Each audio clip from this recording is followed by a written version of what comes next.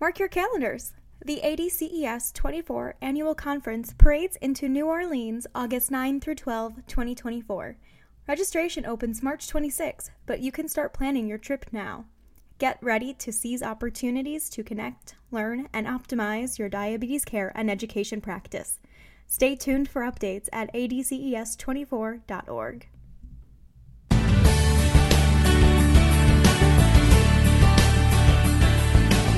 Hello, and welcome to ADCES's podcast, The Huddle, Conversations with the Diabetes Care Team. In each episode, we speak with guests from across the diabetes care space to bring you perspectives, issues, and updates that elevate your role, inform your practice, and ignite your passion. I'm Kirsten Yale, Research Manager at the Association of Diabetes Care and Education Specialists. Today we're talking with Angela Forfia, the Senior Manager of Prevention at ADCES. The COVID-19 pandemic is changing how diabetes prevention programs operate and might leave you questioning how you can continue seeing clients. Angela will walk us through the latest CDC guidance for programs and what options you and your clients have available. Angela, welcome to the Huddle. I am so happy to be here. Thank you for having me. Well, we are really happy to have you, especially since we're talking about telehealth and the 1135 waiver. And this is our fourth podcast in a series. Before this, we've talked about passing the bills, the CMS regulations, and those have really been mostly around implementing DSMT in a telehealth environment.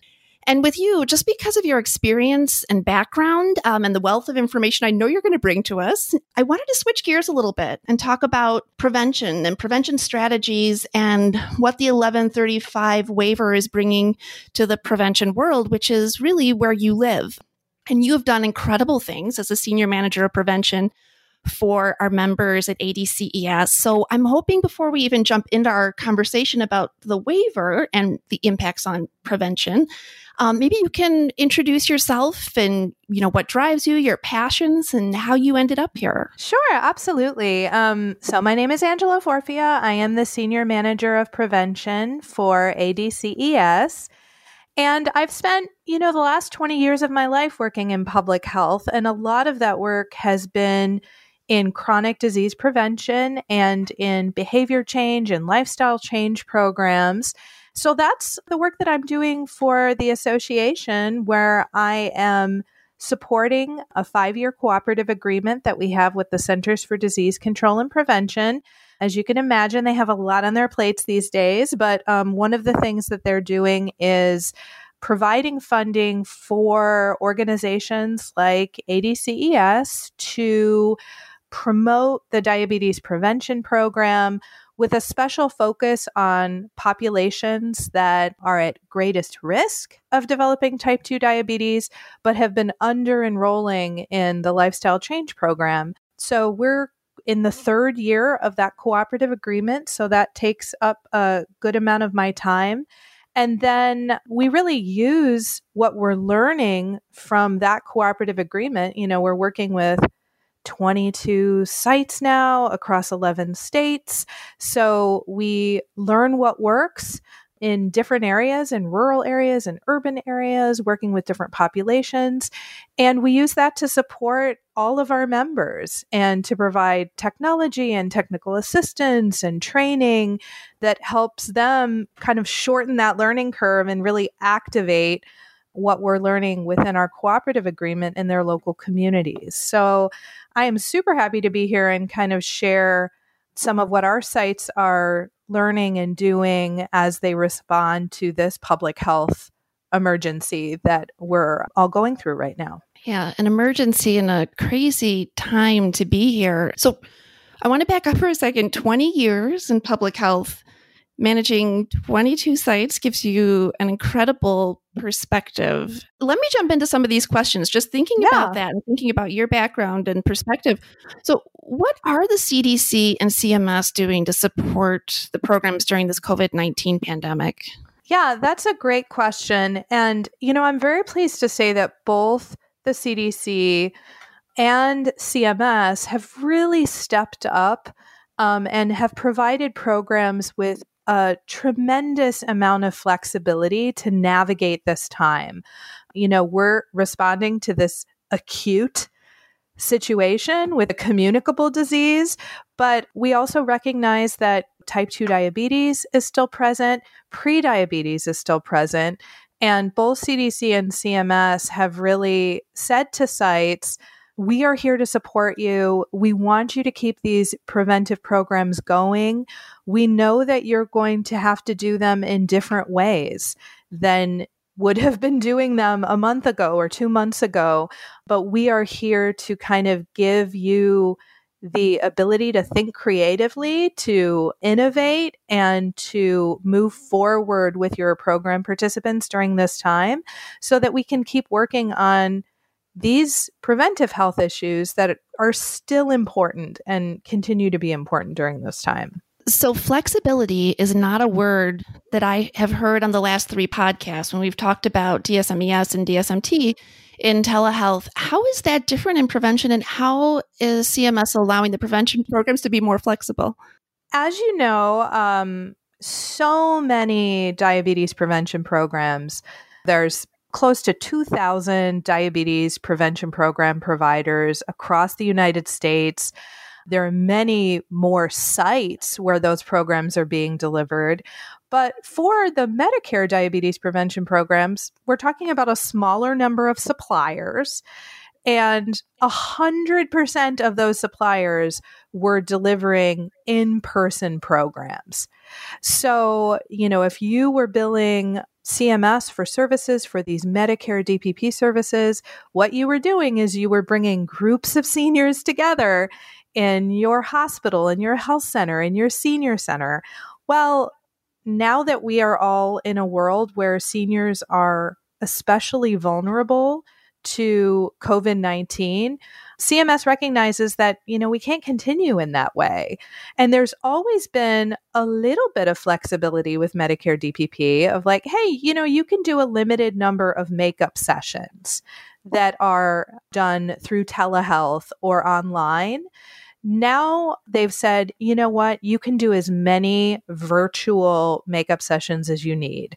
If you need to call people on the phone, if you need to have a conference call, if you want to use FaceTime, we are going to grant you a tremendous amount of flexibility to do this program however you need to do it during this critical time to keep those participants engaged. And the other thing that is really exciting for us is, Medicare DPP was a once in a lifetime benefit. So once someone started the Medicare DPP program, they had a year to finish the core and core maintenance sessions. And then if they were doing well, they could potentially go on to another 12 months. Well, that's going to be really difficult right now. So CMS has removed that requirement that it's a once in a lifetime benefit. So if people do have to pause the program, they are able to resume it at some future time and they haven't lost this benefit, which, this is something we've been advocating for in general. But the fact that this is now available to sites is a very good thing. Yeah, that's incredible. And again, a flexibility that we're not seeing other places. Can I ask, I know it's only about 3 or 4 weeks into this. Mm-hmm. You have 22 sites. I know you have colleagues across the nation that are also working with sites. What are you seeing? Are you seeing programs wanting to move forward, or are you seeing programs really thinking about pausing? We're seeing a wide variety of responses to this. As you can imagine, and, I'm sure some people listening to this right now, they are frontline healthcare providers. And they may find their time being pulled to kind of urgent frontline response for COVID-19. We have some of our lifestyle coaches who are RNs who are now, have responsibility for being there for drive-through testing sites. So if you're doing that, it is going to be very difficult for you to keep your diabetes prevention program moving forward. Your time is being allocated to this emergency response, and we absolutely understand that. So for some of our sites, especially our sites that are in like Seattle and New Jersey and in some of the other communities that are being most impacted by COVID-19 right now, they're pausing their programming. they want to keep these programs moving forward. They hope to resume them in the future, but they're not actively doing the program right now. That's probably 25 to 30% of our programs. But the other, 70, 75% of our programs, they are really thinking about ways to continue to engage participants in their programs. And some of those are very low tech ways where they're just having phone call makeup sessions or they're doing conference calls. Others are able to tap into video conferencing resources to really kind of mimic that experience of being in the same room, being around the same round table, brainstorming ideas, sharing ideas across the group. So that's been really wonderful to see. Some of our sites, really recognizing that they, as lifestyle coaches, have built relationships with their participants. Their participants have built relationships with each other. And kind of now more than ever, they need the support and the motivation and the encouragement to continue to make these healthy changes in their lives. And, the program can really be a lifeline for seniors in some of these communities that may be very isolated within their homes and they're still able to connect with their group. Well, you kind of answered one of my questions already as I was listening, that was, how do we get these programs going? One thing I'd like to add on to that, because you gave incredible examples and discussion there, how difficult is it in your experience? I mean, this is like turning on a dime, right? Yeah. How difficult is it to go from a in-person program to suddenly doing it completely online or virtual? Yeah, well, I'm not going to say that it's easy. I think we've experienced the same thing with our school systems, moving from in-person delivery where, all of the kids show up, 8:00 in the morning and you have them there, to a system where, fourth graders are joining Zoom meetings. That's a very different modality of delivery. And you really have to work with your participants and kind of invite them along for this experience. We have groups of seniors that have very quickly moved to, it's like, I'm in my late 70s. I had been going down to this group at the senior center, but I am just as happy to join a Zoom meeting. I FaceTime with my grandkids all the time, and I am very comfortable with this technology. And we've had, groups that do have challenges that, they might not have high-speed internet. They might not have the technology that they need within their homes, or maybe that technology is being used by their grandkids or it's being used by their partners within the home to work from home.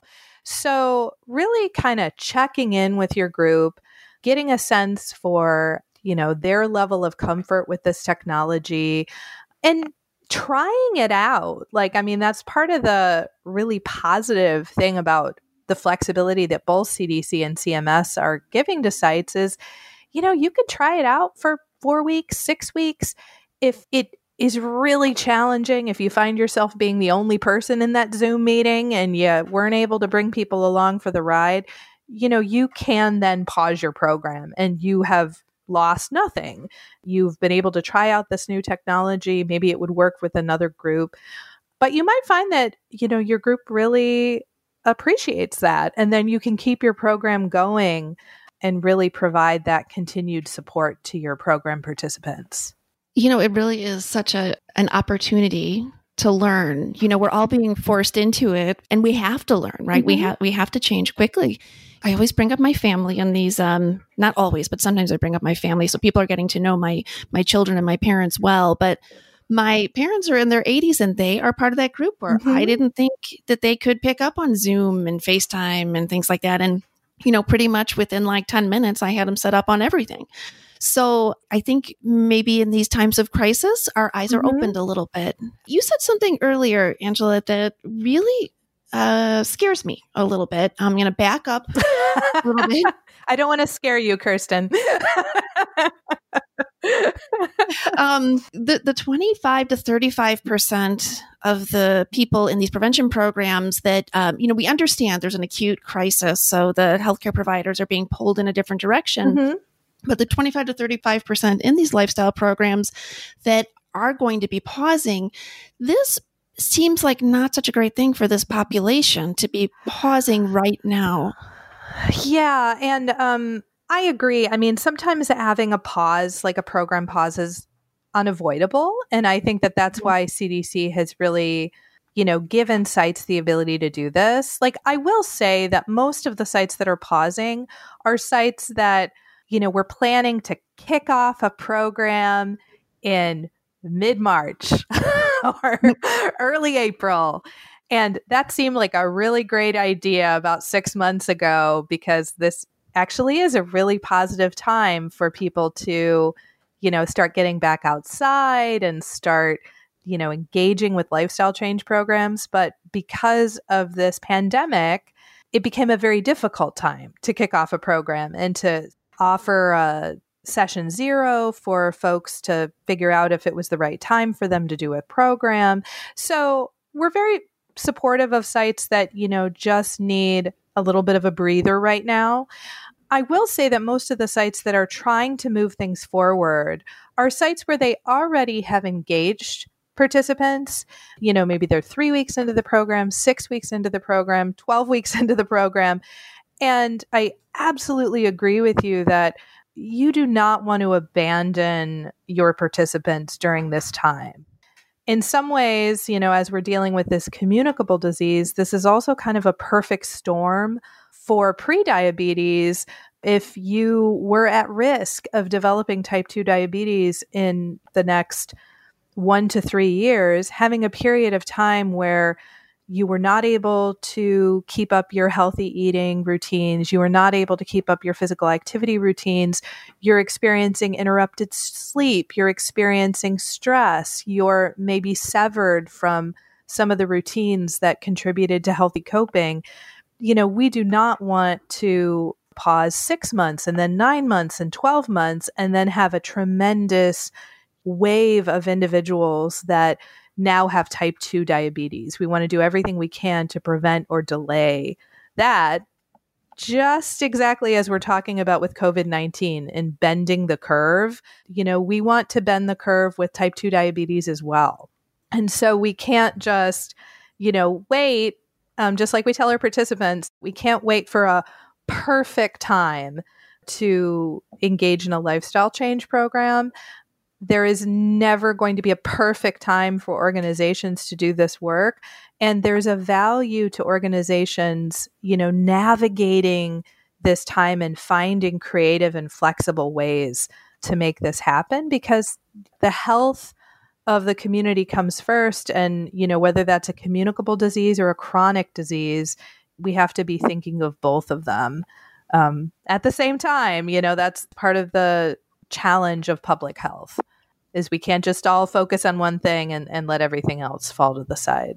And I hope that we can learn from this acute crisis that we're dealing with COVID-19, because many people in the prevention world and the public health world have been sounding the alarms on prevention of type 2 diabetes and where we're going, with 80 plus million people in the United States with prediabetes. We all know these stats that 90% don't know it. And we're going to be looking at this storm in 3 to 5 years. This acute storm we're dealing with right now with COVID-19 is the storm we're going to be looking at with type 2 diabetes, and it will blow up our healthcare system.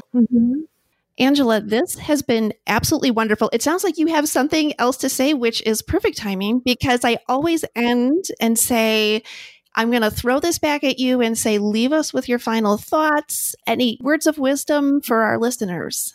Oh, words of wisdom. That's a lot of pressure. But I will say this.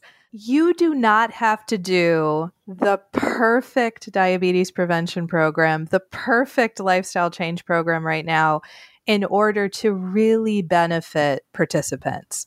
You might not see the most physical activity minutes you have ever had, or the greatest amount of engagement, or the greatest percent of weight loss from starting weight.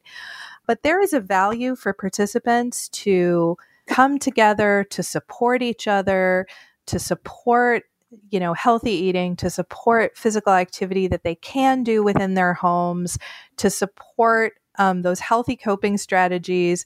And, it's sometimes what we think about, when we're looking at the holidays of like, there's a value to maintaining healthy behaviors during challenging times. And maintaining some of these healthy behaviors will be a success, will be a benefit to you, to your program participants. So it's okay if it's not perfect. Be compassionate to the people in your group, be compassionate to yourself, to your lifestyle coaches, and recognize that we're all going to be doing our best during this time, and that will be kind of good enough. Well, I love those words, the support and compassion, those words I was hearing you say. And it just reminds me, if we can all do that a little bit and pay it forward with support and compassion to the people around us, maybe we can all do our part to deter this. Angela, this was so nice having you here today, and I hope you'll come back again. Oh, I would love to. And I would love to share some stories of, after 6 months, as we're kind of looking back on what programs have done, it will be great to share some of those stories as well. Well, fantastic. Then you're coming back. You're already signed up. All right. All right. Thanks, Angela. Yeah, thanks so much, Kirsten. Have a good night. Thank you for listening to this week's episode of The Huddle, Conversations with the Diabetes Care Team. Today we heard from Angela Forfia, Senior Manager of Prevention at ADCES, and discussed the options available to your National Diabetes Prevention Program during the COVID-19 pandemic. We learned that the CDC is providing flexibility in how programs can proceed, and that creativity and a willingness to try new things are key. At the end of the day, it's your choice what to do, what is best for your participants. For more information on COVID-19 and additional guidance for your diabetes prevention program, visit diabeteseducator.org/COVID-19. The information in this podcast is for informational purposes only and may not be appropriate or applicable for your individual circumstances. This podcast does not provide medical or professional advice and is not a substitute for consultation with a healthcare professional. Please consult your healthcare professional for any medical questions.